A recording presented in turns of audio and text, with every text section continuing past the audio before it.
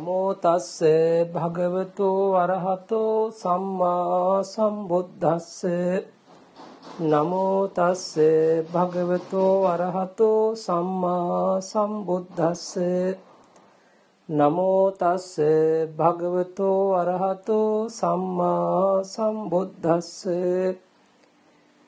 තත්ත වුත්තාභි ධම්මත්තා චතුධා පරමත්තතෝ චිත්තං චේතසිකං රූපං නිබ්බාන මිති සබ්බතාති.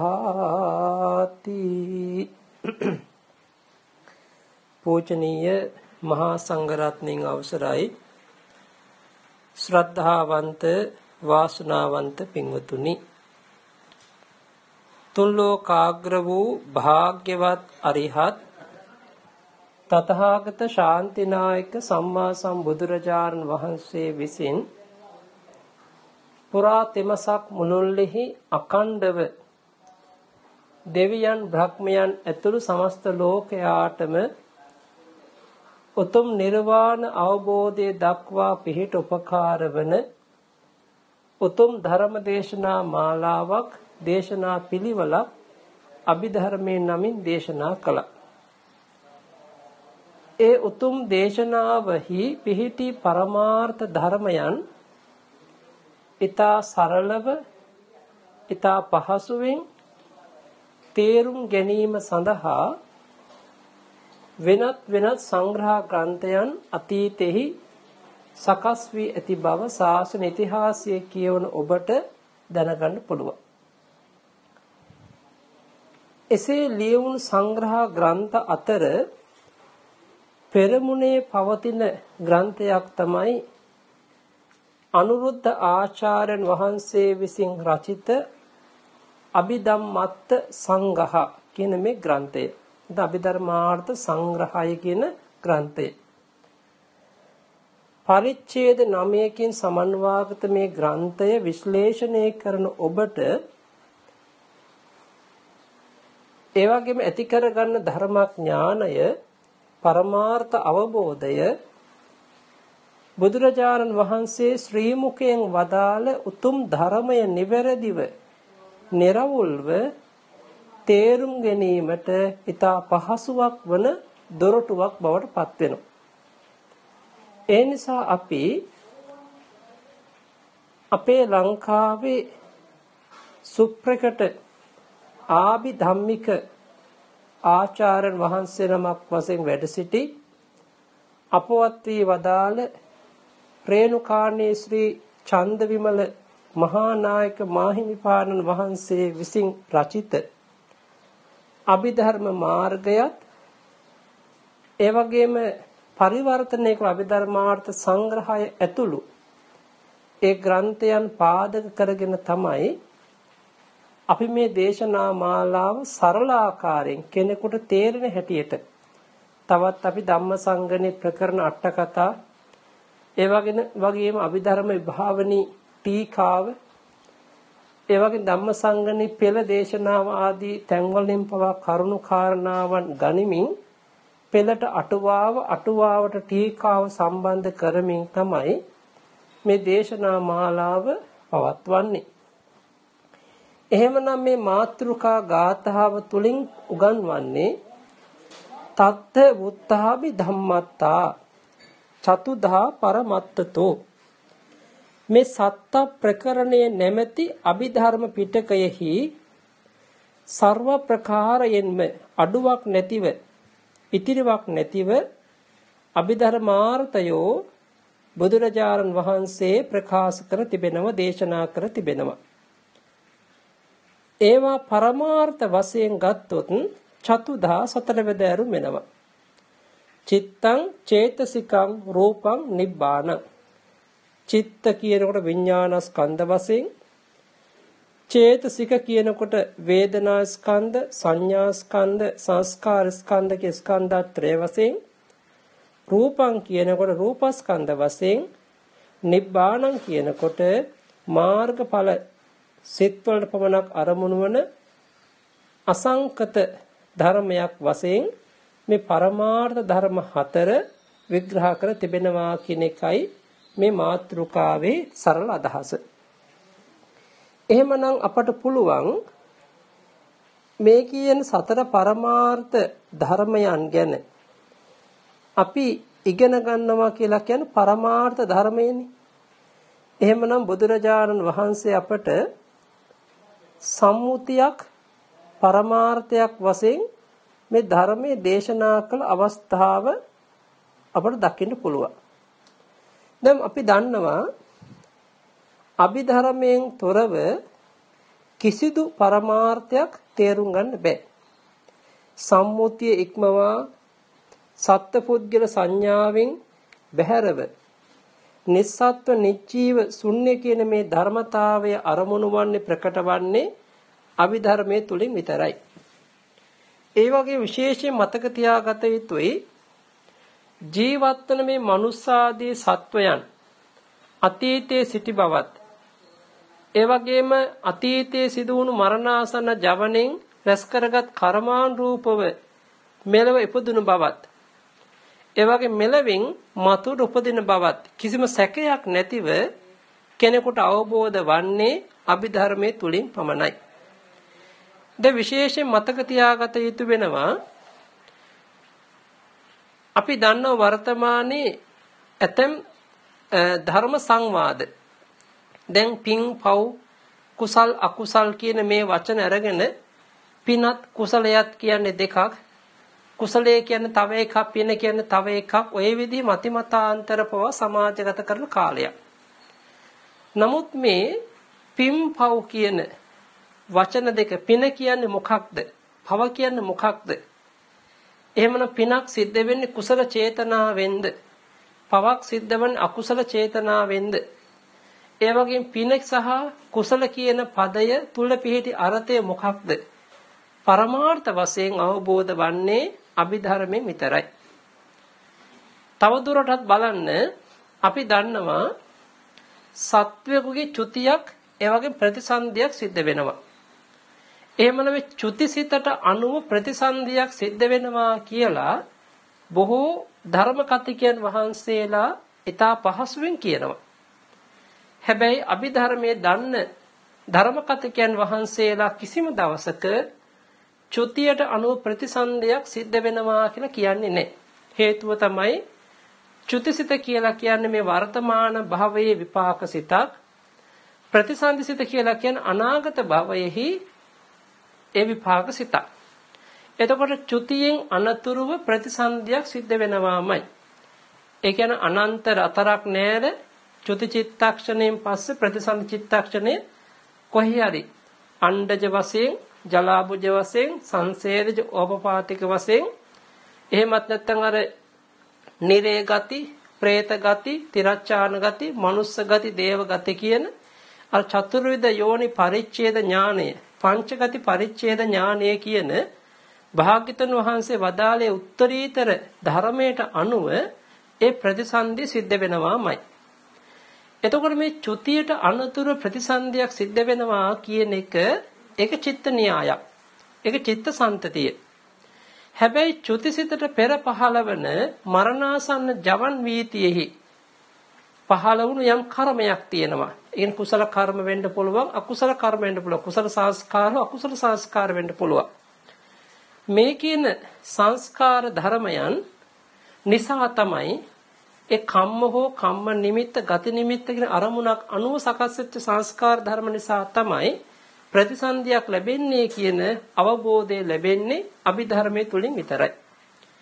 ඒ විතරක් නෙමේ චුතියෙන් අනතුරු ප්‍රතිසන්දියක් සිද්ධ වෙනවා කියන එක ධර්මතාවයක්. හැබැයි ඒත් සමහරක් ඇත්තෝ කියනවා චුතියත් ප්‍රතිසන්දියත් අතර භවයක් තිබෙනවා, අන්තරා භවයක් තිබෙනවා. මේ වගේ දුර්මත දුරු කරන්න පුළුවන්කම ලැබෙන්නේ අභිධර්මයේ ගැන ඉගෙන ගත්ත කෙනෙකුට පමණයි. ඒක නිසා තමයි අපි හැම කෙනෙක්ම මේ අභිධර්මය ඉතා හොඳින් ඉගෙන ගන්නට, ඒ වගේම ඉතා හොඳින් තේරුම් ගන්න පුළුවන්කම තිබෙන්නේ. දැන් විශේෂයෙන් අපි දන්නවා අපේ ළඟ කෙනෙක් ඉන්නවා, දුර කෙනෙක් ඉන්නවා. එතකොට මේ ළඟ ඉන්න කෙනා, දුර ඉන්න කෙනා කියන මේ ભેදය ගත්තාම අපේ පියවි ඇසට පේන ප්‍රමාණයක් තියෙනවා. හැබැයි පියවි ඇසට නොපෙනෙන දෙවියන් බ්‍රහ්මයන් ඉන්නවා. මේ දිව්‍ය ලෝක බ්‍රහ්ම ලෝකයන්හි විනිශ්චය පවා පරමාර්ථ ධර්මයේ තුලින් දකින්න ලැබෙන්නේ අභිධර්මයේ නිසා විතරයි. ඒ වගේම තමයි දැන් අපි නිවන ගැන කතා කරනවා. බොහෝ සූත්‍ර දේශනාවද නිවන කතා කරනවා. හැබැයි මේ නිවන කියන්නේ කුමක්ද? නිවනට යන මඟ මොකක්ද? ඒ වගේම නිවන කියන එක හරියට තේරුම් කර ගැනීමට පහසුවක් ලැබෙන්නේ අභිධර්ම ඉගෙන ගැනීමෙන් විතරයි. ඊළඟට අපි දන්නවා හැම සත්වයන්ගේ උප්පත්තියක් සිද්ධ වෙන ප්‍රතිසන්දියක් සිද්ධ වෙනවනේ. ඒ ප්‍රතිසන්දි සිත පහළ වෙනවත් එක්කම ඒ සත්වයන්ට අදාළව කර්මජ රූපයන්ගේ පහළ වීම සිද්ධ වෙන. සත්වය නිර්මාණය වෙන. කලල රූපේ හට ගන්න මනුස්ස ලෝකේන. දිව්‍ය ලෝකෙන් ඕපපාතික ලෙස ඒ පංචස්කන්ධය ලැබෙනවා. මේ කියන ධර්ම විනිශ්චය හරියට අපිට දැනගන්න අවබෝධ කරගන්න ලැබෙන්නේ අභිධර්මයේ දැනගැනීමෙන් විතරයි. එහෙමනම් බලන්න අපට හැම විදිහකටම අපට පෙනෙන්නේ නොපෙනෙන හැම දෙයක්ම පටිච්ච සමුප්පාද න්‍යාය ආදී ගැඹුරු දේවල් වටහා ගැනීමට පුළුවන්කම ලැබෙන්නේ අභිධර්මයේ තුලින් විතරයි. ඒ විතරක් නෙමෙයි සමහරක් වෙලාවට වර්තමානයේ ඉන්නවා බුදු පිළිම ප්‍රතික්ෂේප කරනවා. බුදු පිළිම වල වැඳලා වැඩක් නැහැ. ඒවා අජීවමානයි. එහෙම නැත්නම් ඒ වගේම පිළිමයකට මල් පහන් පූජා කළා වැඩක් නැහැ. ඒ වගේම ආහාර පාන පූජා කළා වැඩක් නැහැ. මේ වගේ දෘෂ්ටි මතිමතාන්තර ඉදිරිපත් කරන මිත්‍යා අදහස් විදමනය කරන්න පුළුවන්කම ලැබෙන්නේ අභිධර්මයේ තුලින් විතරයි. ඒක නිසා අපි හොඳින් ඉගෙන ගත යුතු ධර්මයක් මේ පරමාර්ථ ධර්මය. එහෙමනම් මේ පරමාර්ථ ධර්මයේ තෝරා ගැනීමේදී පඤ්ඤාත්තිය සහ පරමාර්ථ කියන මේ අර්ථය ඊටා හොඳින් තේරුම් කරගත යුතු වෙනවා. දැන් අපේ පියවි ඇසට යමක් දකින දෙයක් තියෙනවා නම්, ඇසෙන දෙයක් තියෙනවා නම් අපි යම් කිසි දෙයක් කල්පනා කරලා හෝ දැකලා හෝ අහලා හරි තේරුම් ගන්නවා නම් ඒ තේරුම් ගන්න දේ තමයි අපි අර්ථයක් ඒ අර්ථයක් වටහා ගන්න යම් අර්ථයක් තියෙනවා නම් ඒ අර්ථයට අනුව අපි ගොඩනගාගත්ත සංඥාවල් තිබෙනවා. ඒ සංඥාවන් ඔස්සේ අපි නාම සම්මුති යොදලා ගස් ගල් ඉරහද තාරක ආදී නොයෙක් නම් ගන්ධාර මේ සම්මුති ලෝකේ හදා ගන්නවා. ඒ විතරක් නෙමෙයි අපි සම්මුති වශයෙන් මේ එක එක නම් ගම් යොදලා ගේ දුර ඉඩ කඩ යාන වාහන ආදී හැම දෙයක්ම සම්මත කරගන්නවා. මෙන්න මේ සම්මත කරගන්න සම්මුතියයි ඒ සම්මත කරගත්ත දේ ඇතුලේ අභ්‍යන්තරයේ පිහිටි පරමාර්ථය කියන මෙන්න මේ දෙක විනිශ්චය කරගන්න තමයි මේ සම්මුතියයි පරමාර්ථයයි අතර තියෙන ලොකු වෙනසක් අපි තේරුම් කරගන්නේ. ඉතින් මේවල නොයෙක් උදාහරණ උපමා තියෙනවා. දැන් බලන්න උදාහරණයක් අපි ගත්තොත් අපි හිතන් තමන්ගේ ළඟ තියෙන පොත. මේ පොත කියලා අපි සම්මුති කරගත්තා. හැබැයි මේ පොතේ කොළ ගොඩක් තියෙනවා, වචන ගොඩක් තියෙනවා. හැබැයි මේ වචන ටික මැකුණොත් කොළ ටික ගලවලා වෙන් කරගන්නවා. එතකොට අපි කියන්නේ කොළ විතරයි. වචන ටික මකලා දැම්මොත් වචන නැහැ. හැබැයි මෙතන මේ කොළ කියන දේ අපි කුඩා කැබිලි වලට කඩ දැම්මොත් ඒත් අපර කුඩා කැබිල්ලක් නැත්නම් කුඩා අංශුවක් වශයෙන් පේනවා. හැබැයි පරමාර්ථය කියලා කියන්නේ අපේ පියවි ඇසට නොපෙනෙන ඊ타ත්ම සියුම් දෙයක්. ඒ කියන්නේ පරමාණුවටත් වඩා කුඩා දෙයක් තමයි පරමාර්ථය කියලා කියන්නේ. එහෙමනම් අපි සම්මුතිය කියනකොට කියන්නේ බොහෝ ද්‍රව්‍ය සමුදායක් එකට එකතු වෙලා සකස් වෙච්ච දෙයක්. හැබැයි ඒ ද්‍රව්‍ය තුල පරමාර්ථය විශ්ලේෂණය කරනකොට වෙනස් නොවන ධර්මතාවයක් තිබෙනවා. දැන් තව උදාහරණයක් බලන්න. තමන්ගේ කෙස් දිහා බලන්න. අපි දැන් සම්මුති වශයෙන් අපි හැමෝටම කෙස් කියලා කොටසක් තියෙනවා. හැබැයි මේ කෙස් බැලුමට එක්කෙනාට මේ කෙස් වෙනස් වෙනවා. වර්ණයෙන් වෙනස් ඇති, හැඩයෙන් වෙනස් ඇති, එක මේ හැඩ වෙනස් වෙලා තිබෙනවා. හැබැයි මේ කෙස් කියන එක අපි පරමාර්ථ වශයෙන් විශ්ලේෂණය කරගෙන යනකොට මේ කෙස් කියන ද්‍රව්‍ය සකස් වෙලා තිබෙන මොන වගේද කියලා ගත්තොත් ඒ කෙස් වල තිබෙනවා තද බව. කෙස් වල තිබෙන රළු බව. ඒ අනුව තේරෙන පඨවි ගතිය. ආපෝ තේජෝ වායෝ කියන මේ මහා භූත රූප උපාදාය රූප. මේ ආදී රූපයන්ගෙන් සකස් වෙච්ච ද්‍රව්‍යයක්. එතකොට මේක තවදුරටත් විශ්ලේෂණය කරනකොට කර්මය නිසා හටගත්ත මේ කෙස් තියෙන්නේ. කෙස් කියන්නේ අපි එකිනෙකට වෙනස් වෙලා තියෙන කර්මෙන් හටගත්ත කෙස් තියෙන. කර්මජ රූපය. ඒ වගේ සිත, චිත්තජ රූප. ඍතුව නිසා වෙනස් වෙන උතුජ රූප.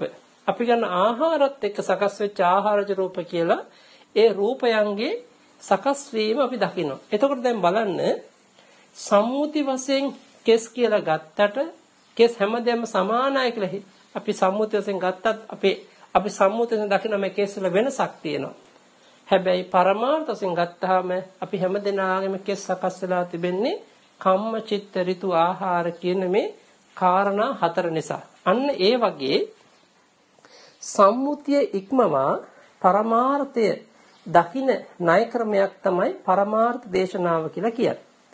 එහෙමනම් අපි හැම දෙයක්ම අපි දකින අපි පරිහරණය කරන උපභෝග පරිභෝගාදී මේ ලෝකේ හැම දෙයක්ම නිර්වාණය හැර මේ හැම දෙයක් තුලම අපි දකින්නට ඕනේ සම්මුතිය දැක්කනම් සම්මුතිය තුල ඉන්නේ නැතිව පරමාර්ථය සොයාගෙන ඒ තුල සත්පුද්ගල සංඥාවක් ද්‍රව්‍යයක් නාමයක් නොමැති බව වටහා ගන්නට ඕනේ. අන්නේ අවබෝධයේ උදෙසා තමයි මේ අභිධර්මය අපි ඉගෙන ගන්නෙ. එහෙමනම් අන්නේ න්‍යාය පෙන්වා දෙන්න තමයි පරමාර්ථ ධර්ම වශයෙන් අපට හතරක් විස්තර කරනවා. එහෙමනම් මේ අභිධර්ම පිටකයේම පිහිටා තිබෙන්නේ පරමාර්ථ ධර්මයන් තුල.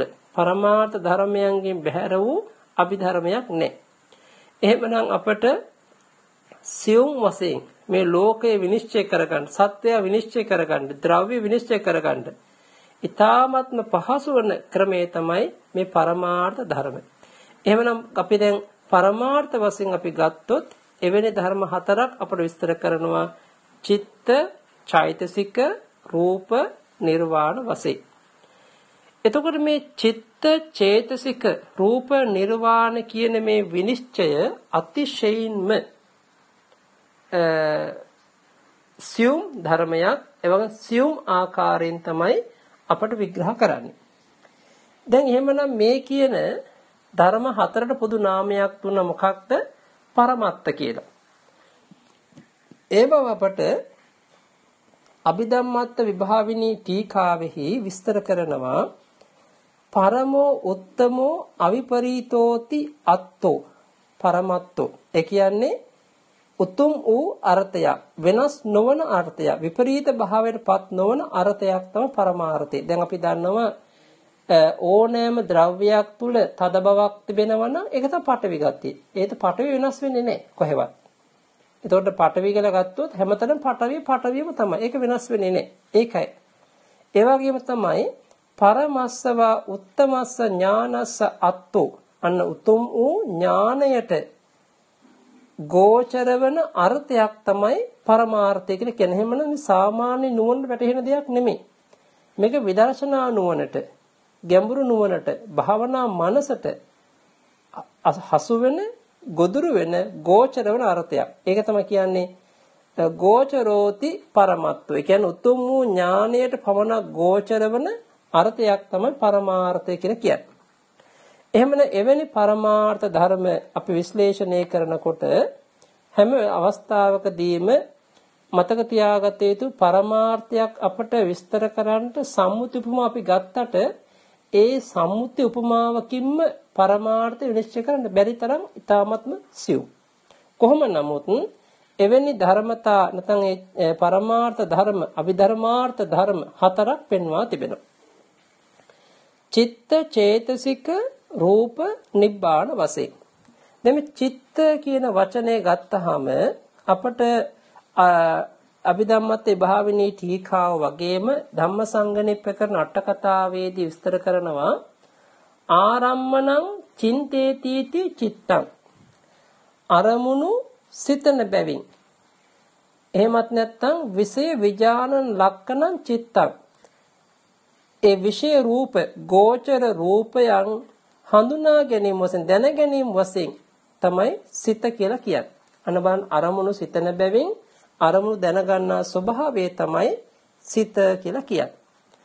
එතකොට අරමුණක් කියනකොට අපට අභිධර්ම පිටකයේ පුරාවට දකින්න ලැබෙනවා ඒ අවස්ථාවල සිතක් උපදිනව නම් ඒ සුතට අදාළ වෙච්ච අරමුණක් කියනවා. දැන් උදාහරණයක් අපි ගමු.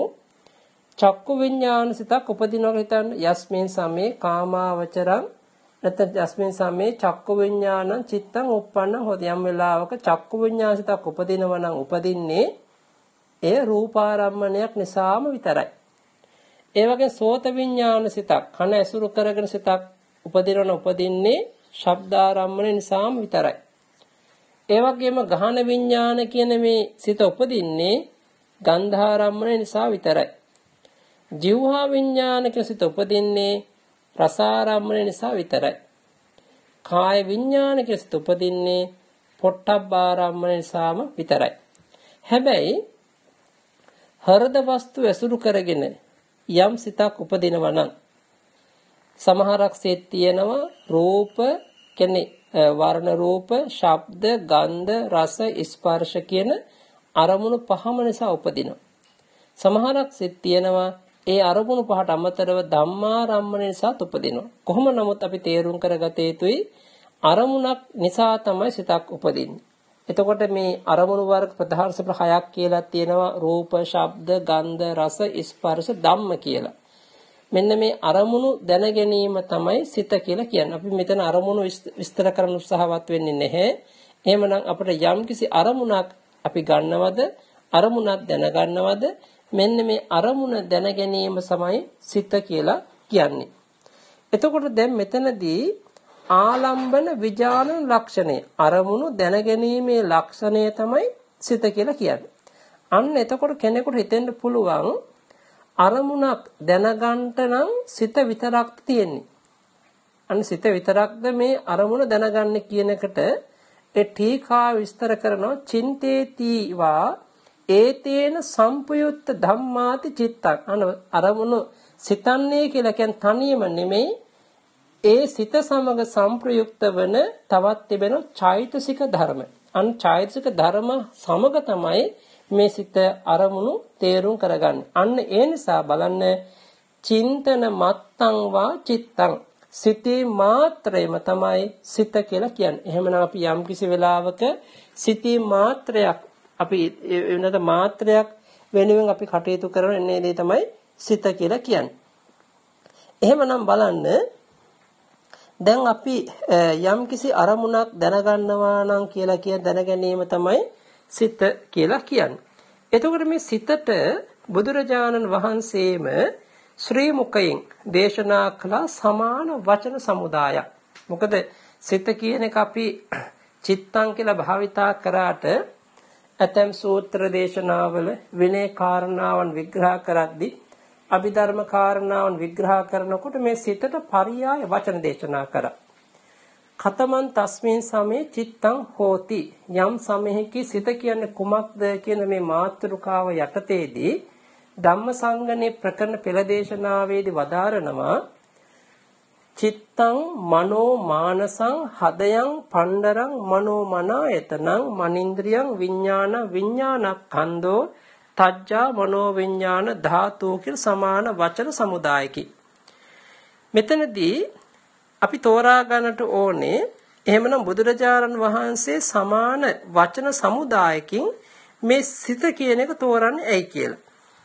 දැන් චිත්තං කියන එක කියනවා අර චින්තේතිතින් චිත්තං කියන විදිහට අරමුණු සිතන බැවින් සිත. එතකොට එතනදී අපි මේ සිත කියන වචනයටම නැත්නම් ඒ සිත කියන අර්ථයටම අභිධම්මාත විභාවිනී ටීකාව වැනි ටීකා ග්‍රන්ථවලදීත් අපට දකින්න පුළුවන් ඒ සිත කියන දෙය අර්ථ 6කින් තමතු කරනවා. මේ චිත්තං කියන වචනයට අර්ථ 6ක් පෙන්නනවා. විචිත්ත කරණා චිත්තං අත්තනෝ චින්තතායවා චිතං කම්ම කිලේසේහි චිතං තායති වාතතා චිනෝති අත්ත සන්තානං චිත්තාරම්මනන්තිච. මේ ගාථාවෙන් කියන අර්ථ 6ක්. ඔන්න චිත්තං කියන වචනේන අර්ථ 6ක් පෙන්නනවා. විචිත්ත කරණා චිත්තං විසිතුරු දේ නිර්මාණය කරන නිසා අපි කියන සිත කියලා. ඔන්න සිතේ ස්වභාවය මොකද්ද? විසිතුරු දේවල් නිර්මාණය කරනවා. අද වර්තමානයේ මේ විද්‍යාවේ දියුණුවත් එක්ක ඒ වගේම සංස්කෘතික ලක්ෂණات එක්ක নানা ප්‍රකාර දේවල් ගොඩක් අය නිර්මාණය කරනවානේ. එතකොට මේ නිර්මාණය කිරීමේ ස්වභාවය තමයි සිත. අත්තනෝ චින්තතාය වාති චිත්තං. ස්වභාවයෙන්ම සිත විසිතුරුයි, පවිත්‍රායි. අපි දන්නවා ඒක ඉදිරියේදී අපි තෝරගන්නත් පුළුවන්. ස්වභාවයෙන්ම සිතක් වුණාම පිරිසුදුයි, පවිත්‍රායි කියන අදහසෙමුත් මේක සිත කියලා කියනවා. චිතං කම්ම කිලේසේහි වා චිත්තං.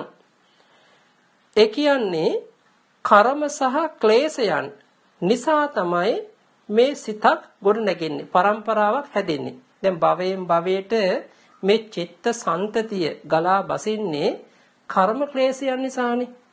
දැන් මේ කර්ම ක්ලේශ කියනකොට අපි දන්නවා ඒ භවයන්ගේ ප්‍රතිසන්දි කෘත්‍ය ප්‍රතිසන්දිය ප්‍රධාන කොටගත් ඒ භවය සකස් කරන්නේ කර්ම සහ ක්ලේශයන් නිසා. ක්ලේශ කියනකොට අවිජ්ජා, තණ්හා, උපාදාන. කර්ම කියනකොට සංඛාර, කම්ම. අන්න බලන්න අවිජ්ජා, තණ්හා, උපාදාන, සංඛාර, කම්ම කියන මේ කාරණා පහ නිසා තමයි අපි හැම කෙනෙක්ම කර්මය රැස් කරන්නේ. ඒ කර්මය රැස් කරන්න අපට භවයක් තියෙනවාමයි, භවයක් සිද්ධ වෙනවා. භවයෙන් භවයට අපි හැම කෙනෙම ගමන් කරන්නේ මෙන්න මේකින් රැස් කරගන්න කර්ම ක්ලේශයන් නිසා. එහෙමනම් මේ භවයෙන් භවයට මේ චිත්ත පරම්පරාව සකස් වෙන්නේ නැත්නම් චිත්ත පරම්පරාව නොසිඳී පවතින්නේ කුමක් නිසාද? මෙන්න මේ කර්ම ක්ලේශයන් නිසායි. දැන් රහතන් වහන්සේ නමක් ගත්තහම උන්වහන්සේ අවිද්‍යාව සම්පූර්ණ නසර ගන්නවා. ඒතකොට තණ්හා උපාදාන නසනවා. ඒ නිසා උන්වහන්සේලාට කර්ම එකතු වෙන්නේ නැහැ. කුසල අකුසල කර්ම රැස්වන්නේ නැහැ. ඒ නිසා මොකද වෙන්නේ? ඒ අරිහත් චුතිසිතෙන් පස්සේ නැවත ප්‍රතිසන්දියක් සිද්ධ වන්නේ නැහැ. එතනින් අර දැල් වෙන පහන් දැල්ල නිවි ගියාසේ උන්වහන්සේලාගේ ඒ චුතියේ ඒ චිත අතුරුදහන් වෙලා යනවා, අනුචුත වෙලා යනවා. ඒක නිසා අපි තේරුම් කරගන්නට ඕනේ මේ කර්ම ක්ලේශයන් නිසා තමයි මේ චිත්ත පරම්පරාව සකස් වන. අන්නේ ඒ අර්ථෙමු සිත කියලා කියනවා. චිතං තායතිවා තථාති චිත්තං. අන්න තවදුරටත් මේක පැහැදිලි කර දෙනවා. ප්‍රතිසන්දි සිතේ ඉඳලා චුතිසිත දක්වාම එක් සිතකින් අනිත් සිතට, අනිත් සිතෙන් අනිත් සිතට අනන්තර සමානන්තර වශයෙන් උපකාර වෙනවා. අන්න බලන්න හේතුවක් කාරණාවක් නිසා තමයි මේක හටගන්නේ. එහෙමත් නැත්නම් මේ සිතක් උපදින්නේ, ඉපදුණු සිත පවතින්නේ, නැවත බංග වෙන තව සිතක් හදනවනේ. එතකොට සිතෙන් සිතට හට ගන්නට නම්, සිතක් සිතෙන් සිත පහළ වෙන්න නම් යම් කිසි ප්‍රත්‍ය ධර්මයන්ගේ නැත්නම් එකතුවක් තියෙනවා. හේතු කාරණාවක් නිසාම, හේතුවක් නිසාමයි මේ චිත්ත පරම්පරාව පවතින්නේ. එහෙමනම් සිතක් හටගන්නේ, සිතක් පවතින්නේ හේතු කාරණාවන් නිසාමයි. අන්න හේතු කාරණාවන් නිසා පවතින නිසා මේකට චිත්ත කියලා කියනවා. ඊළඟට කියනවා චිනෝති අත්ථ సంతානං. මේ කියන්නේ මොකද්ද? ස්කන්ධයන්. දැන් අත්ථ సంతාන, ආත්ම సంతාන විදිහ ස්කන්ධයන් නැවත ගොඩනගර නිසා අපි කියන සිත කියලා. ඒ කියන්නේ මේ සිත නිසා තමයි වේදනා, සංඥා, සංඛාර වගේම රූපස්කන්ධයට සම්බන්ධයිනේ. එහෙමනම් සිත නිසා නැවත අපට භවයන්හි මේ ස්කන්ධයන් නිර්මාණය කර ස්කන්ධයන් සකස් කරනවා. අන්න ඒ නිසා කියන සිත කියලා. එන චිත්තාරම්මනන්තිච විසිතුරු කරන අරමුණු කරන නිසා තමයි සිත කියලා කියන්නේ. දැන් අපි කවුරුත් දන්නවා අපි කැමතිනේ අපි ජීවිතේ අප්‍රිය අමනාප දේවල් ලං කරගන්න. ඒ වගේම තමයි අපි හැම වෙලෙම කැමති ප්‍රියමනාප දේවල් එකතු කරගන්න. අන්න ප්‍රියමනාප දේවල්ම අරමුණු කරන්න කැමති නිසා සිත කියලා කියනවා. මේ කියන්නේ අට කතා සහ ටීකාවන්හි සිත කියන වචනයට තවත් දුන්න අර්ථ විග්‍රහයක් විතරයි. ඊළඟට දැන් අපි ගලමු. දැන් ඔන්න චිත්තං කියන වචනේ තෝරගත්තා. ඊළඟට තව තියෙනවා මේ චිත්තං කියන සිතරකින් තව සමාන වචන සමුදායක් කියනවා මනෝ කියලා. ආරම්මන මිනමානං ජානාතිති මනෝ. අරමුණක් මැනීම් වශයෙන් දැනගන්නා නිසා මනෝ කියලා කියනවා. ඒ කියන්නේ අපි සාමාන්‍ය කියන්නේ අරමුණක් මැනීමක් අරමුණක යම්කිසි මැනීමක් වශයෙන් තේරුම් ගැනීමක් කරන නිසා කියනවා මනෝ කියලා. මේ සිතට කියන සමාන වචනයක්මයි. ඊළඟට බලන්න මානසං මනෝ ඒව මානසං මනම තමයි මානස කියලා කියන්නේ. එහෙම නේද බලන්න මනසේ මනෙහි සිතෙහි ඌ බැවින් මානස අර එතනදී මානස කියලා කියන සිතට කියන සමාන වචන පොදු නාමයක්. ඊළඟට කියන පින්වතුනි හදයන් කියලා. අන්න ඒක හරි වැදගත්. මොකද හදයන්ති චිත්තං හදයන් කියලා කියන්නේ සිත. දැන් අපි දන්නවා හදය කියන වචනේ ගත්තාම අපිට මේ ත්‍රිපිටකයේ බොහෝ තැන්වල මේ හදය කියන වචනේ හම්බ වෙනවානේ. දැන් එක පැත්තකින් දැන් බලන්න මට මතකයි ආලවක සූත්‍රයේදී. දැන් ආලවක සූත්‍රයේදී මේ ආලවක යක්ෂයා බුදුරජාණන් වහන්සේට චිත්තං වාතේ කිපිස්සාමි හදයන් වාතේ පාලිස්සාමි කියනවා. ඒ කියන්නේ ඔබ වහන්සේගේ සිත මට පුළුවන් වික්ෂේප කරන්න. එහෙම නැත්නම් හදය පලන්න පුළුවන්. මෙතන හදයන් කියලා කියන්නේ උරහිස. අන්න බලන්න. එත්ත උරෝ හදයන්ති වුත්තං. අන්න බලන්න බුදුරජාණන් එතනදී ඒ හදයන් කියලා භාවිතාවේ උරහිසට. අන්න බලන්න ඒකද මේ හදයන් කියන වචනය තුළ අපි දකින්න අර්ථ. එතකොට මේ හැමතැනම හදයන් කියලා එක්කොට මේ මොකද්ද මේ කියන්නේ? එතකොට එතන ඇතම් තැන්වලදී මේක වෙනස් වෙලා තිබෙනවා. හදයන් කියලා කියන මෙතන ඒ ආලවක සූත්‍රයේදී හදයන් කියලා කියන උරහිසට. ඒ වගේම තමයි තව තැනක් අපට හම්බ වෙනවා ඔය මජ්ක්‍ධිම නිකායේ මූලපණ්ණාසකේ මොකද ආකංකේ සූත්‍රය වගේ සූත්‍රයකදී මුගලන් මහරහතන් වහන්සේගේ ප්‍රකාශයක් හදයන් මඤ්ඤේ අඤ්ඤාය තච්චති කියලා. ඒ කියන්නේ සිතෙන් සිත දැනගෙන සිතෙන් සිත හඳුනා ගන්නවා කියන අදහස. ඒකේ තේරුම උපමාවකින් කියනවා දක්ෂ වඩුවෙක් තමන් හොඳ අතවැසිය පුරුදු කරනවා.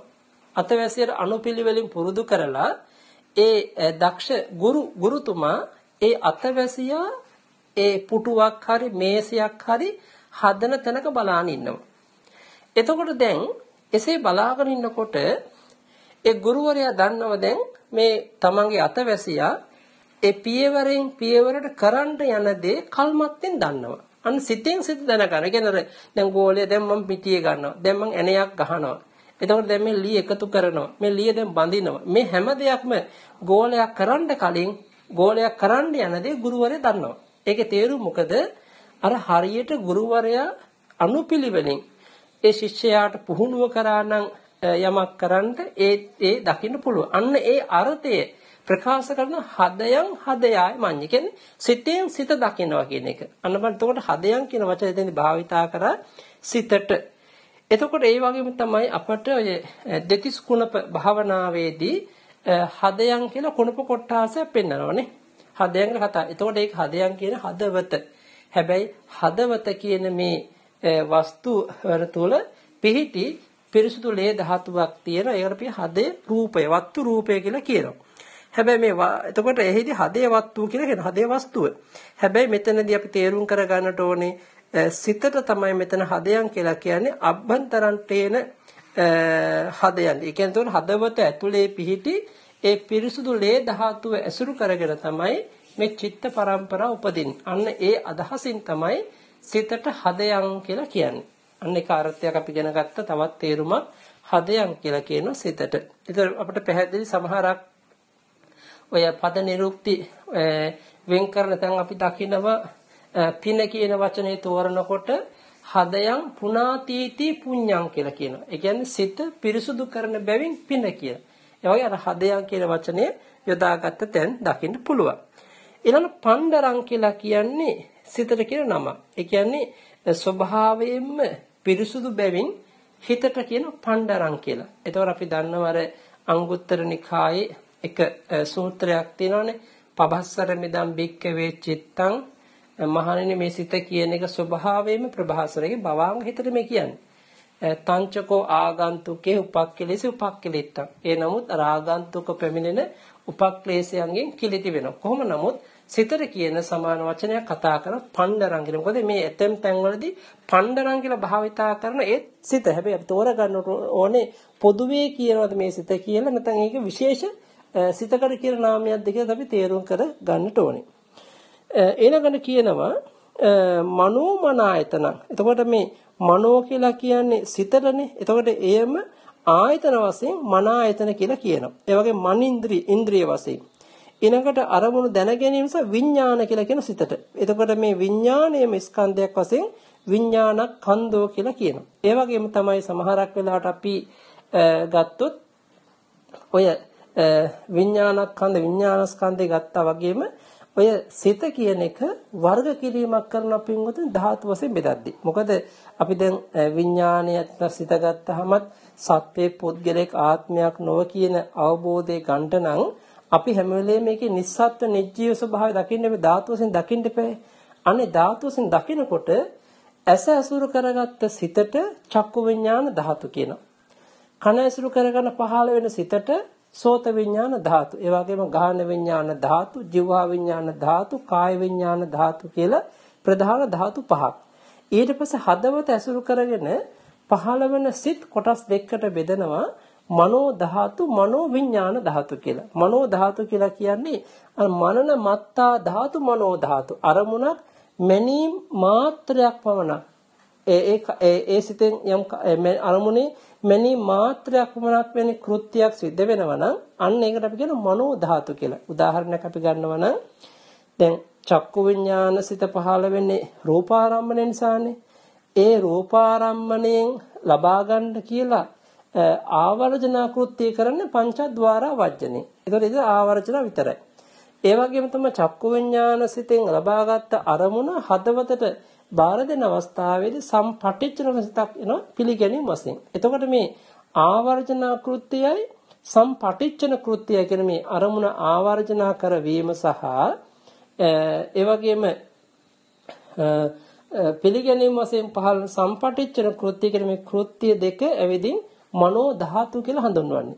එතකොට අර මුලින් කතා කරපු විඥාන පහත් මේ මනෝ ධාතුවත් කියන මේ ධාතු 6ට අදාළ නොවන සියලුම සිත් වලට කියන්නේ මනෝ විඥාන ධාතු කියලා. ඉතින් ওই විදිහට අපිට පුළුවන් මේ සිතට යොදපු අර්ථ සහ වචන තියෙන සමාන වචන ඒ තැන්වලදී අපි තේරුම් කරගන්නට ඕනේ. එතකොට කොහොම නමුත් සිත කියලා ගත්තාම ප්‍රධාන වශයෙන් සිත් වර්ග 89ක් තිබෙනවා කෙටියෙන් කියනවනම් විස්තර වශයෙන් කතා කරනවනම් සිත් වර්ග 121ක් අපේ දේශනාව තුළින් අපට එකතු කරගන්න පුළුවන්. ඊළඟට කතා කරනවා පින්වතුනි චේතසික කියලා දෙයක්. මෙන්න මේකත් හරි වැදගත්. මොකද චේතසික කියන දේත් අපි තේරුම් කරගත යුතුමයි. සිතක් උපදින්නේ තනියම නෙමෙයිනේ. හැම වෙලෙම සිතක් උපදින්නේ සිතක් පවතින්නේ සිතක් හැම වෙලෙම පහළ වෙන්නේ චෛතසිකයන් නිසාමයි. ඒ නිසා දේශනා අට කතාවල පැහැදිලි කරනවා චේතසි භවං චේතසිකං චේතසි නියුත්තං වා චේතසිකං සිතෙහි ඌ බැවින් එහෙමත් නැත්නම් සිත සමග යෙදෙන සිතවිලි සමුදාය තමයි චෛතසික කියලා කියන්නේ. අන්න බලන්න සිත සමග එකට යෙදෙන ධර්ම තමයි චෛතසික කියලා කියන්නේ.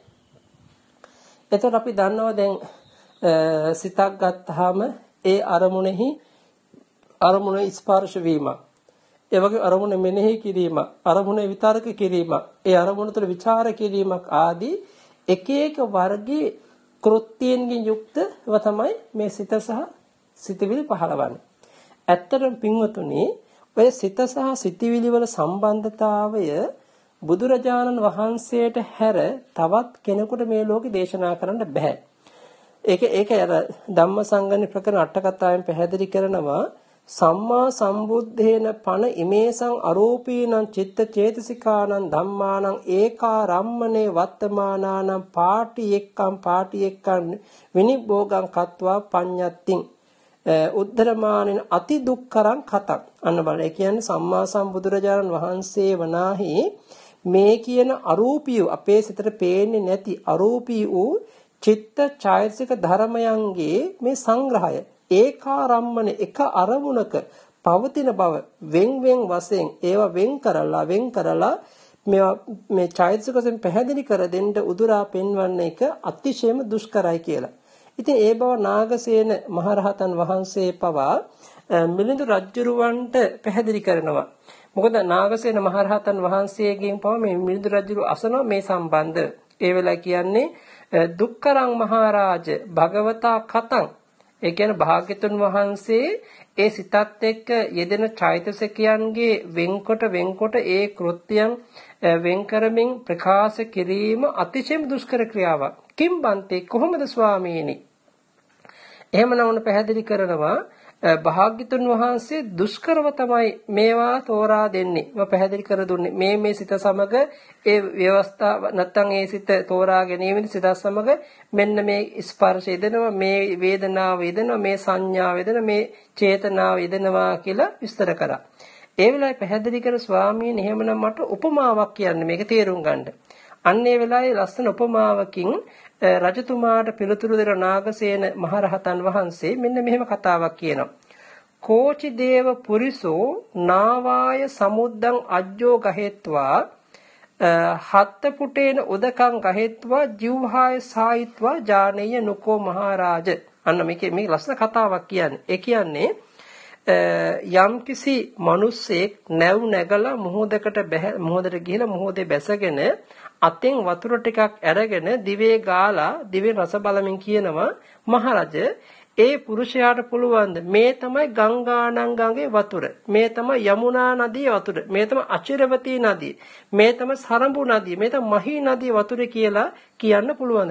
දුක්කරම් භන්තේ ස්වාමීනි කියන අපහසුයි. ඒව දැනගන්න අපහසුයි.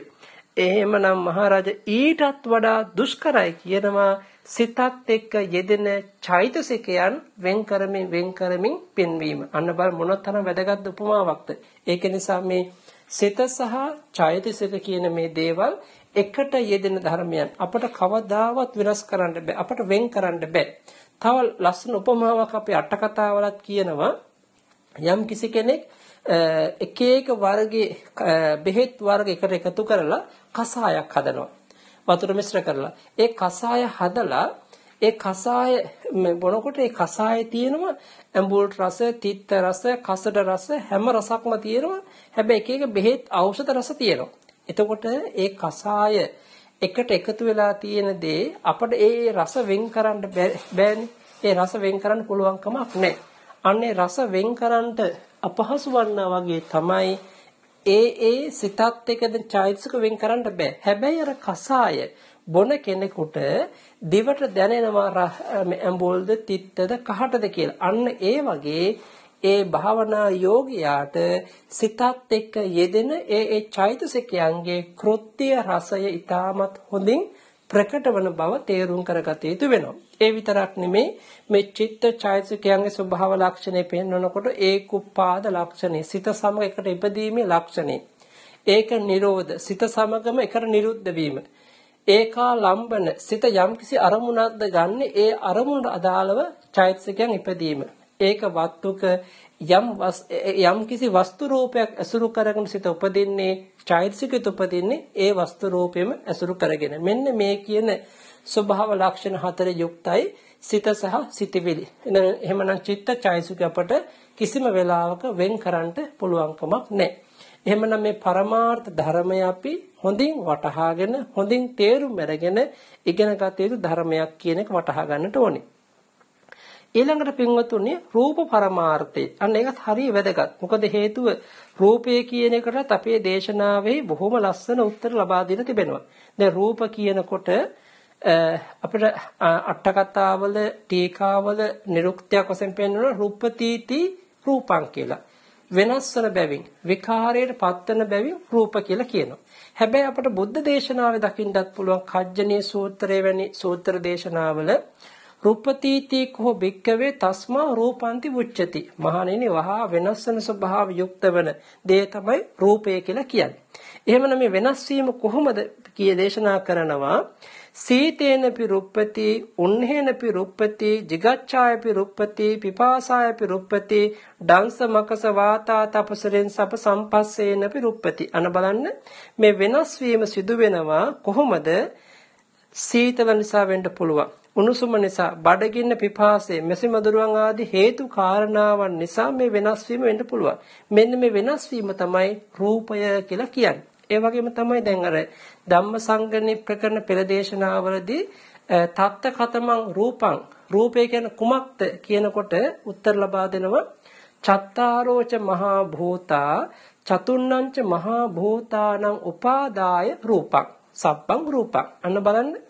සතර මහා භූතයෝ පඨවි ආපෝ තේජෝ වායෝ කියන සතර මහා භූත රූපයන් සහ ඔවුන් නිසා පවතින උපාදාය රූප කියන මේ සියල්ලක් තමයි රූප කියලා කියන්නේ. එහෙමනම් අපි තේරුම් කරගත යුතුයි අර චෛතසික ධර්මතා අතන 52ක් කියවෙනවා. සිත සමග උපදින මෙතන රූප කියනකොට රූප ධර්මතා 28ක් අපට දේශනාවේදී මුණ ගැහෙනවා. ඊළඟට අපි කතා කරනවා නිබ්බාන කියන වචනේ. මේ නිබ්බාන කියන වචනේ ගත්තම තේරුම් දෙකක් අපට හදාගන්න පුළුවන්. මොකද බුද්ධ දේශනාවට අනුව ගත්තත් ඒ වගේම අපේ අර්ථ විග්‍රහයට අනුව ගත්තත් අපට මෙතනදී මේ නිබ්බාන කියන වචනය අර්ථ දෙකකට කඩා ගන්න පුළුවන් පින්වතුනි. කොහොමද මේක කඩාගන්නේ? දැන් එක පැත්තකින් බලන්න. දැන් මේ නිවාන නිබ්බාන කියන වචනේ අපි කඩා ගන්න නිවාන වාන කියන එකට උත්තරයක් දෙනවා බවා බවං විනනතෝ සංසිබ්බනතෝ වානං උච්චති තණ්හා. අන්න බලන්න භවයෙන් භවයට මේ සත්වයාව බඳිනවා. එහෙමත් නැත්නම් විය යන නිසා තෘෂ්ණාවට කියන වාන කියලා. එහෙමනම් බලන්න වාන කියලා කියන්නේ තෘෂ්ණාවට කියන සමාන වචනයක්. තතෝ නික්ඛන්තං නිබ්බාන. අන්න බලන්න මේ වාන නැමැති තෘෂ්ණාවෙන් නික්මුනේ නම් එතන පවතින්නේ නිර්වාණය. ඉතින් අපේ බුද්ධ දේශනාවෙන් පවා මේ නිර්වාණ කියන වචනේට උත්තරයක් තිබෙනවා. ඒතං සන්තං ඒතං පනීතං යදිදං සබ්බ සංඛාර සමතෝ සබ්බෝ පදිපටි නිස්සග්ගෝ තණ්හක්කයෝ විරාගෝ නිරෝධෝ නිබ්බාන. ඒ කියන්නේ යමක් සාන්තද යමක් ප්‍රණීත වෙනවා. එහෙමනම් මේ නිර්වාණය කියන්නේ සාන්තයි ප්‍රණීතයි. හේතුව මොකද? තෘෂ්ණාවෙන් ඡේ වුණා. තෘෂ්ණාවෙන් ඉවත් වුණ නිසා. සබ්බ සංඛාර සමතෝ සියලුම සංස්කාරයන්ගෙන් සංසිඳුණු තන නිර්වාණය. සබ්බෝ පදිපටි නිස්සග්ගෝ සියලු උපදි ධර්මයන්ගෙන් වෙන් වුණු තන නිර්වාණය. තණ්හක්කයෝ තෘෂ්ණාව ඡේ වුණු තන නිර්වාණය. විරාගෝ ඇලීම දුරු වෙච්ච තන නිර්වාණය. නිරෝධෝ ඒ කියන්නේ හට ගැනීම නැති කරගත් නිරෝධය ඇති වෙන නිර්වාණයක තේරුම් ගන්නවා. හැබැයි තව අර්ථයක් මේ නිබ්බාන කියන වචනේ අපි තේරුම් ගන්න පුළුවන්. නිබ්බාපේතිති නිබ්බාන. එහෙමත් නැත්නම් නිබ්බාතිවා ඒතේන රාගග්ගී ආදිකෝති නිබ්බාන. ඒ කියන්නේ නිවීමක් ඇති බැවින් නිර්වාණය. කොහොමද කියන්නේ? රාග, ద్వේෂ, මෝහ වශයෙන් ගිනි තියෙන අපේ సంతාන තුළ. ජාති, ජරා, ව්‍යාධි, මරණ ආදී ගිනි තියෙනවා. එතකොට මේ සියලුම රාගාදී 11 ගින්නෙන් නිවුණු තැන නිර්වාණය. අන්න බලන්න පැහැදිලි අපට එහෙමනම් මේ රාගාදී 11 ගින්නෙන් යම් තැනක අපි නිවුණා නම් එතන පවතින නිර්වාණය. එහෙමනම් ඔන්න මතක තියාගත යුතු වෙනවා. කෙටියෙන් අපි චිත්ත කියන පරමාර්ථය ගත්තාම අරමුණු සිතන බැවින් දැනගන්න බැවින් සිත එවැනි සිත් 89ක් කෙටියෙන් විස්තර වශයෙන් 121ක් තිබෙනවා. ඒ වගේම තමයි චෛතසික කියලා කියන සිත සමග යෙදෙන ධර්මයන්. ඒ යෙදෙන ධර්ම ගත්තාම පොදුවේ ගත්තොත් චෛතසික 52ක් තිබෙනවා. ඒවා රූප කියලා කියන වහා වෙනස් වෙන ස්වභාව යුක්තයි. එවැනි රූප ධර්ම 28ක් අප ධර්මයේ කියනවා. ඒ වගේ නිර්වාණ කියනකොට තෘෂ්ණාවෙන් අත මිදුණතර නිර්වාණය එක ධර්මයක් හැටියට. හැබැයි මේ නිර්වාණය අපට අවස්ථා දෙකකදී ප්‍රකට කරනවා. සෝපාදිශේෂ නිර්වාණ. ඒ කියන්නේ ස්කන්ධයන් ඉතිරිව තිබෙද්දී සියලුම ක්ලේශයන්ගේ ක්ලේශයන් සංසිඳවා ගත්තා නම් ඒ නිවන් දැක් අවස්ථාව.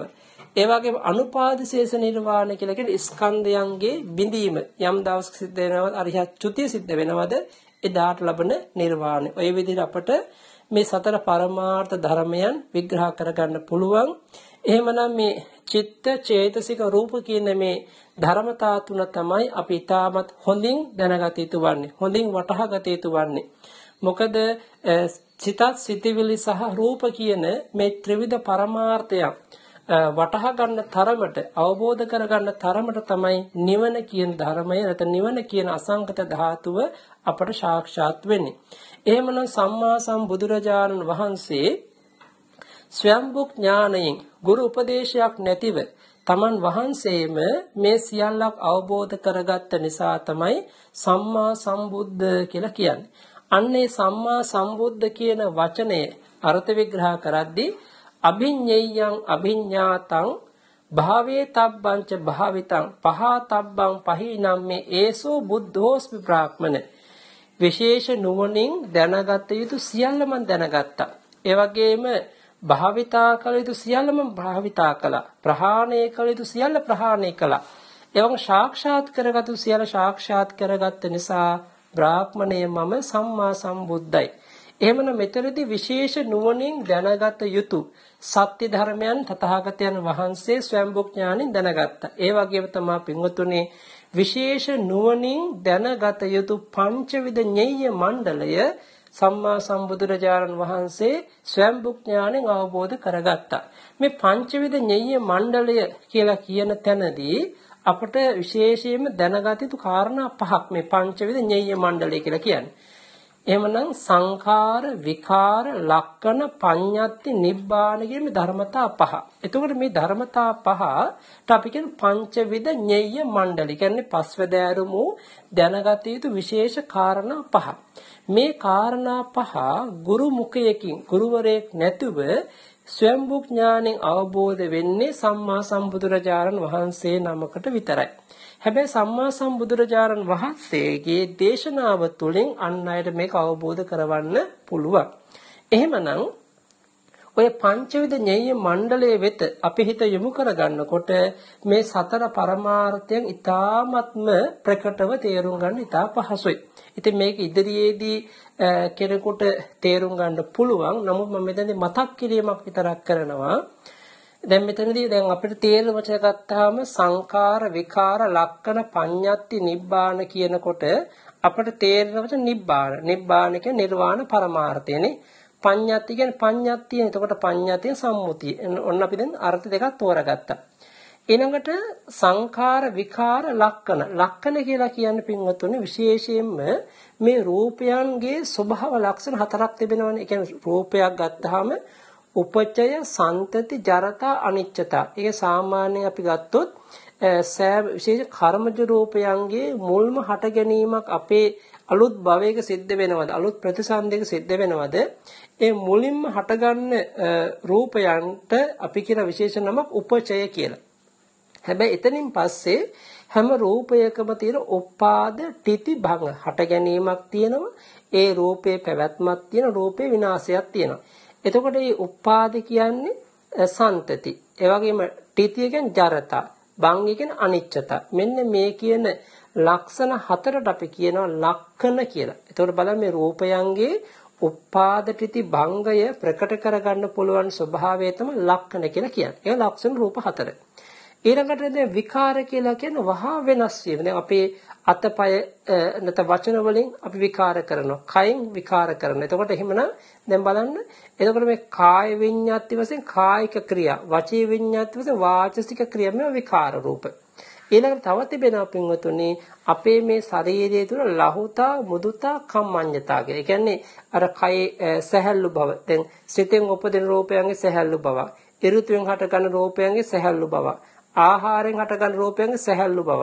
ඒ වගේ මෘදු මොලක් බවක්, කර්මඤ්ඤ බවක් කියන අවස්ථාව තියෙනවා. මෙන්න මේ කියන රූප පහට කියනවා අපි මොකද්ද කියන්නේ? විකාර රූප කියලා. අන්න එහෙමනම් මතක තියාගන්න මේ කියන ලක්ෂණ රූප 4යි විකාර රූප 5යි. රූප 9යි. රූප 28 රූප 9ක් අඩු වුණාම සාම රූප 19ක් තව ඉතිරිව තිබෙනවා. එතකොට ඒ ඉතිරි රූප 19යි චෛතසික 52යි සිත් 89යි මේ සියල්ලට පොදුවේ කියලා අපි සංඛාර කියලා. සංඛාර. දැන් බලන්න අපි දැන් සංස්කාරය අනිත්‍ය වශයෙන්, දුක්ඛ වශයෙන්, අනාත්ම වශයෙන් බැලිය යුතුයි කියලා කියනවනේ. ඒ සංස්කාරය කියනකොට නාම රූප ධර්ම, ස්කන්ධ ධර්ම, ආයතන ආදී වෙන් කරන්නේ. මේ හැම දෙයක්ම අනිත්‍ය, දුක්ඛ, අනාත්ම වශයෙන් දකින්න කියලා කියන්නේ. එහෙමනම් සංඛාර කියනකොට චිත්ත පරමාර්ථය, චේතසික පරමාර්ථය සහ රූප පරමාර්ථයේ විශේෂ රූප කොටාසයක්. ඔය විදිහට අපි ගත්තාම මේ පංචවිධ ඤෙය්‍ය මණ්ඩලය තුලත් සතර පරමාර්ථ ධර්මයන්ම තමයි ප්‍රකට කර තිබෙන පඤ්ඤාත්තිය සමග මේ සියල්ලක් වෙන් වශයෙන් අවබෝධ කරගත්තොත් පමණයි සම්මා සම්බුද්ධත්වය සාක්ෂාත් වන්නේ. එහෙමනම් අපි මේ සතර පරමාර්ථ ධර්මයන් කියන්නේ මොනවද කියලා අපි අද දවසේදී ඉගෙන ගත්තා. එහෙමනම් මතක තියාගන්න මේ චිත්ත චේතසික රූප නිබ්බාන කියන සතර පරමාර්ථ ධර්මයන් පාදක කරගෙන තමයි මුළු අභිධර්ම පිටකයේම අර්ථ විග්‍රහ කරන්නේ. එහෙමනම් මේ අභිධර්මාර්ථ සංග්‍රහයෙහි පළමු ගාථාව ඇසුරු කරගෙන අපි මේ සතර පරමාර්ථ ධර්මයන් ගැන කෙටියෙන් අර්ථ ඉගෙන ගත්තා, විස්තර කරගත්තා. අපිට ඉදිරියේදී පුළුවන් පළමුවේ මේ චිත්ත පරමාර්ථය කියන්නේ මොකක්ද කියලා සවිස්තරව ඉගෙන ගන්නට. එහෙමනම් අද දවසේදී මේ රැස් කරගත් උතුම් කුසල ශක්තිය පුණ්‍ය සම්භාරය පින්වත් සෑම දෙනාට නිදුක් නිරෝගී සුව දීර්ඝායුෂ ලබන්නට, ධර්මඥාන භාවනාඥාන ප්‍රතිපත්ති ඥාන අවදි කරගන්නට මේ උතුම් පරමාර්ථ කුසලයේ උපනිශ්‍රේ වේවා. මෙලොව වශයෙන් ආයුරාෝග්‍ය සම්පත් සහ සසර ගමන සුවපත් වෙමින් පතූ බෝධි වලින් අමා මහ නිවනින් සැනසෙන්න ලැබේවා කියලා මෛත්‍රියෙන් ආශිර්වාද කරමින් පුණ්‍ය අනුමෝදනා කරනවා. ආකාසට්ඨා ච බුම්මට්ඨා දේවා නාග මහිත්‍තිකා පුඤ්ඤන්තං අනුමෝදිත්වා චිරන් රක්ඛන්තු සම්බුද්ධ ශාසනං. ආකාසට්ඨා ච බුම්මට්ඨා දේවා නාග මහිත්‍තිකා පුඤ්ඤන්තං අනුමෝදිත්වා චිරන් රක්ඛන්තු දේශනං. ආකාසට්ඨා ච බුම්මට්ඨා දේවා නාග මහිත්‍තිකා පුඤ්ඤන්තං අනුමෝදිත්වා චිරන් රක්ඛන්තු මං පරන්ති. ධර්ම ශ්‍රවණාන් සංස බලයෙන් සිළු දිනාට ලොවේ ලෝතුරා සුව සැලසේවා. අභිවාදන සීලිස්ස නිච්ඡං බුද්ධාපචායිනෝ චත්තාරෝ ධම්මා වඩ්ඩන්ති ආයුවන්නෝ සුඛං බලං ආයුරාෝග්‍ය සම්පatti සග්ග සම්පatti මේවච අතෝ නිබ්බාන සම්පatti ඉමිනාතේ සමිජ්ජතු සුප්පත්තේ.